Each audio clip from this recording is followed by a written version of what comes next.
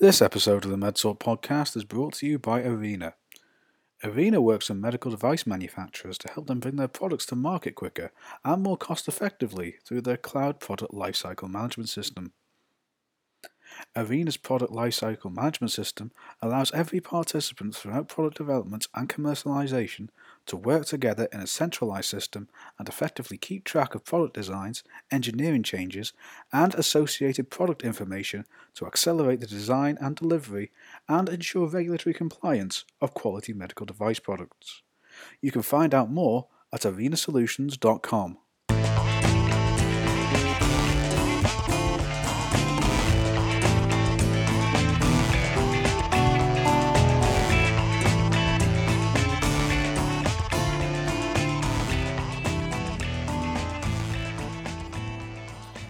Hello and welcome to this episode of the MedTalk podcast, where we discuss the latest news and issues in life sciences. I'm Ian Bolland, Acting Group Editor of Life Sciences at Rapid News, and today I'm joined by Susan Wood from Vida Diagnostics. We talk about the spotlight that has been put upon respiratory disease since the pandemic, the challenges faced in respiratory clinical trials, and the crucial role that data can play when it comes to diagnosing lung disease. First of all, Susan, thank you very much for joining us on the MedTalk podcast. Can you tell us a little bit about yourself and also a little bit about Vida? Yeah, I'd love to.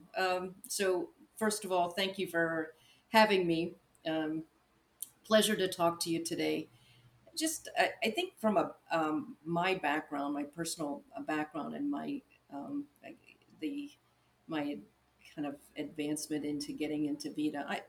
By my training, I'm a biomedical engineer, and I've always been very intrigued, and the path of my both my academic and my industrial development has been, the incorporation of a greater computation into medicine, and so that's part of being a biomedical engineer. But I did my PhD at the Johns Hopkins Medical Institutions, and there I discovered the lung and all its complexity, and I really focused on using imaging, primarily CT, certainly at the time, to measure the lung with great precision, both structurally and functionally, meaning that a change in lung structure leads to a change in function. And with imaging, you have this great degree of precision in which you can measure and find disease, differentially diagnose disease, guide therapeutics with imaging, and measure therapeutic response at a level of precision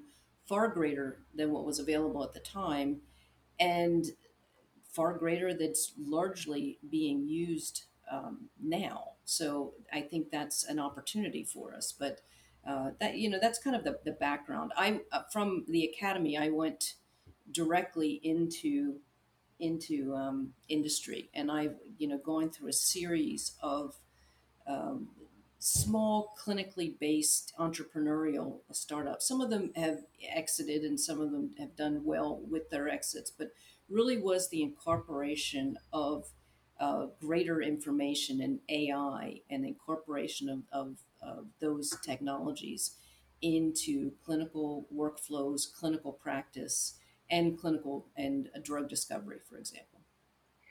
Okay, I mean, we'll talk a little bit about this Vida. Am I right to call it a Vida tool because of the artificial intelligence used to it?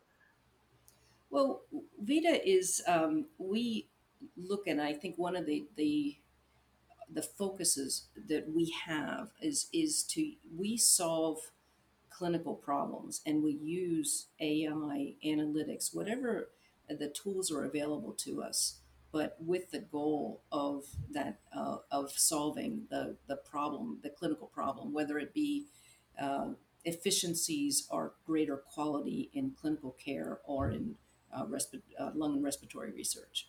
So we Mhm. could look at ourselves mostly as a clinical company, but using AI and intelligence to solve clinical problems.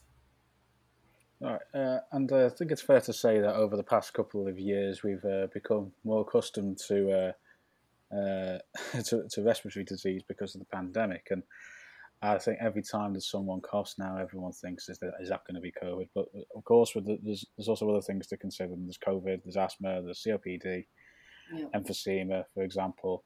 Um, but uh, I was reading that mortality rates from respiratory disease were already on the rise before COVID. So, what can you tell us about Vida in terms of in terms of its position in the market prior to the pandemic, Yeah. and No. This is what kind of interest is there in the space today that may have been as a result of COVID? Yeah, so look, I've been sort of banging the pulpit here for the fact that we're in a global crisis of the lung for many many years, and you're absolutely right uh, that the mortality rates from lung disease are increasing. So in the 30 years ending in 2019, 30 years prior to that, mortality rates from respiratory disease have increased 40%. And at the same time, the clinical classes for other major causes of death, stroke, cardiac disease, cancer, have all decreased in mortality. So this has been it's a global crisis that we have in lung disease. Respiratory medicine has, in comparison, had much um, uh, fewer investment dollars, Hmm. but the major um, metrics for the incidence, the prevalence, the mortality rate, the global economic burden, all of those metrics are going in the wrong direction. We're really faced with a global crisis of the lung, and that predated COVID. COVID is among other things given us, those with underlying respiratory disease certainly tended to have poorer outcome from COVID. So it's brought this issue of lung and respiratory disease to the fore, and it's given us I think more of an awareness of the lung and respiratory care. So, um, but prior or following, I think, COVID recoverers, we have 250 million patients that have symptoms of long COVID at least 6 months post. So these are going to be another, group of patients that are going to enter the healthcare system, Hmm. and many of those long COVID patients have respiratory symptoms. So it's a bad problem. It's certainly it certainly is getting worse, and COVID has pushed that you know lung and respiratory care in the wrong direction. But if there is a positive to take from this, given the focus that is now on the area, is there actually a rise in investment in terms of therapeutics for respiratory diseases? I think that I think we definitely will see the rise in investment. We certainly see the rise in awareness, and that's a really important first step. But a rise in investment, I think that what it's made, it's one of the things uh, that COVID has done across all disease states, but certainly in respiratory care, is the need to develop and get therapeutics approved with higher quality and with much greater efficiency. And that is, I think, would be true across many fields of therapeutic development, but certainly in the area of lung and respiratory disease, which have traditionally again been underinvested and are the longest and most expensive to get to market. Thanks to Susan for her thoughts so far. We'll be back with the podcast after a word from our sponsor. PTC by itself, I mean, is a Boston-based company. We are leading when it comes to digital threat digitization, let's say. So probably a lot of people know PTC from Pro Engineer in the early days, and now called Creo. And then PTC has a very broad portfolio now across the value chain, thinking from IoT solutions like ThingWorks, AR solutions like Vuforia, PLM solutions like Windchill and now Arena, and also CAD solutions, as I just mentioned, like Creo, but also a pure SaaS-based CAD solution like Onshape. So very broad portfolio serving multiple markets, including life science. And that was a brief message from our sponsor, Arena, a PTC company. Now, let's get back to today's episode. We've talked about the investment challenges that the companies are facing again in the pharma space when it comes to respiratory disease and the lung. But there's also the respiratory trials and the difficulty that they are that they have conducting them. I apologise for getting my words a little muddled there. But what are what are some of the other challenges that people, companies in this space are up against? Sorry, I missed a little bit of that. Is it specific to respiratory trials? Yes. What are some of the challenges? Hmm. Yeah, so I think that across the in clinical in clinical trials and clinical research in general, there is you have the pain points of finding the appropriate subjects, finding appropriate sites to carry out these trials. Those two indications certainly there are problems in lung and respiratory trials, potentially worse than other trials. I think one of the more unique issues with lung and respiratory care is and lung and respiratory trials is that the metrics by which you measure the outcomes of these trials are much more generalized versus precise and regionally regional. So um, a pulmonary function test is kind of a general indicator of what is something's going wrong at the global level in the lung, right? But it doesn't show at a regional level what's happening with great precision. So more so in the outcome measures of the lung, they're just much more rudimentary in comparison to other disease classes, which makes the number of subjects to be higher, the power of the study. They're longer in development.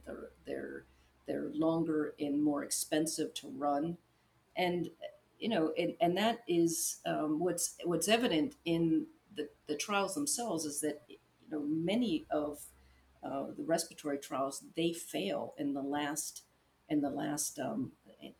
metric, the last trial. So 58% fail in like a phase 3, which is really onerous and very difficult for to incent investment in lung and respiratory disease.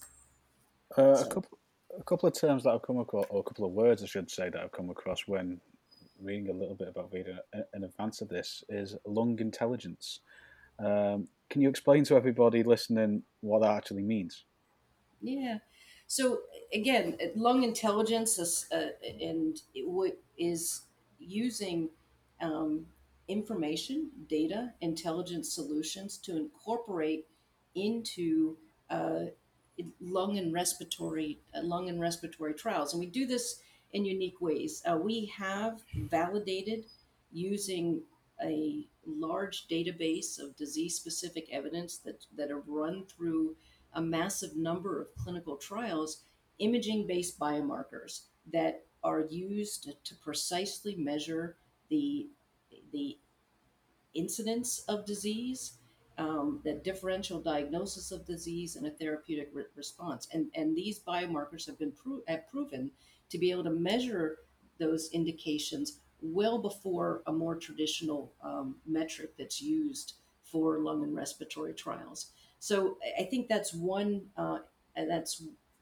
component of this lung intelligence solution, to find disease, to be able to measure disease, to find if there's a response to a therapeutic much earlier and with much greater precision. But I think that the other incorporations, the other components of this lung intelligence solution is to incorporate efficiencies into clinical trials. So some of there's with these solutions are the fundamentals of data management, sharing data across the different stakeholders of the trial to be able to do that and do that with greater ease. Quality control, knowing sort of at a level immediacy whether or not um, that you know the data acquisition was of high enough quality to be used, rather than kind of sending it back and coming back a couple days later and say it's not the right thing. You have the ability to incorporate and the underlying technologies to incorporate these kinds of efficiencies into clinical trials so they can be performed with greater efficiency and with much greater consistency. And I think that the third area of a lung intelligence solution is to use your data to provide unique services. So things like the ability to have a synthetic control arm, and that control arm would use existing data to be able to match the treatment arm of the clinical trial. So those data are available rather than bringing in more subjects. In the decentralization of trials, bringing more subjects into clinical settings is much more difficult. You have the ability to do that with synthetic control or with a retrospective data analyses with data that are already existing to be able to use existing information to be able to guide a trial, to Mhm. guide how you would articulate what your subjects would how you would articulate your subject population for a cohort that's more likely going to respond. So that those are kind of the different components of that lung intelligence solution that give greater quality and much greater efficiencies in running clinical trials. We want to make incorporation of of data and information easy for trials, Mhm. for running clinical trials, and not make it sort of something that's onerous to use. I think you've covered a lot there in terms of an accessibility point of view, in terms of decentralization of trials, etc. But there's actually one little bit I want to touch upon. And apologies if I'm going over a bit of old ground here. I'm just trying to make sure that I understand as well as the listeners. Yeah, But sure. in terms of as a result of what lung intelligence is and what it can offer, can you explain how it ends up providing insights that we possibly weren't able to extrapolate before? Well, it kind of a simple example. If I used a traditional measure of determining the progression of emphysema in a patient or a trial. If I use a traditional metric, there's studies that show that there are compounds that were considered to be that would have failed in their assessment or their ability to be able to um, reduce emphysema progression, for example. With the incorporation of imaging endpoints that are with greater precision, it's been found that there certainly is a signal that we can measure the progression or of emphysema progression that were missed with the original with the original. Sorry, let me try again, if you will. Um, Using a traditional measure of um, you know emphysema progression and regression in a clinical trial for COPD, for example, the data show that in some cases there will be no response with a traditional like a pulmonary function test. We've gone in retrospectively and found with a precision metric that indeed there are subclasses of patients that in fact did respond. So a compound that was considered to be to have failed when it was in fact something that was had positive outcomes potentially for the whole cohort or a subclass of that cohort. And that's, I think, is an important incorporation of precision endpoints into lung respiratory trials. So let's talk about Vita. Sorry, let's talk about Vita specifically. Got me words out that time. Yeah, Um, that's good. can you tell us about its retrospective data offering? I mean, apologies again if we're going over old ground, but is it? Can you tell us about that and how it benefits drug development today? Yeah. So I think just taking a step back, there are some trials that have imaging cohorts that were collected, and those data could have been read visually, right? For do you have? Does it look like you have emphysema? Do you have? Was there identification of a lung nodule? And a lot of other analyses would not have been done on that cohort. So it could have been a bit measured visually, or it could have been looking for one single metric that was done on those cohorts. Well, these are a treasure trove of information that you could go back for that specific trial, for example, and find out new indicators, new biomarkers of response that were not identified earlier because the question just wasn't asked, right? And so that's one benefit of retrospective analyses. And we have a large pharmaceutical partner that had a failed drug, failed, quote, in quotes, failed Mhm. drug. With our retrospective analyses, we actually, and it was reported on in a recent American Thoracic Society meeting, that the patients, or a subset of those patients, did respond. So the failed drug is now has a positive outcome that wasn't found before, and that was all due to asking the question, going in and analyzing those data with greater rigor in a retrospective way, and using that cohort, and using those outcome data to define who would be the responders. I think the other benefit of these retrospective data is, again, some that we already have. We have a data set of you know, for example, a natural history of disease, right? And those data that can be used as a the synthetic control, right? How would a patient that wasn't treated, how would they advance over time? Well, now instead of bringing those subjects in and having them not get treated, we can do that uh, retrospective data and compare that to a treatment arm, or arm of patients who would get treated. So it gives us it gives, I think, sponsors greater information, flexibility, certainly gives them greater agility to identify and to be able to um, and to put together their clinical trial. So kind of there's a lot more information that they can use to put the trial and understand their subjects that they want to evaluate beforehand. Okay, I've just got one final issue that I'd like to touch upon, and at a risk of making this sound like a bit of a job interview, um, is what's your predictions for future innovation in this particular space, and what might it look like in 5 years' time, for example?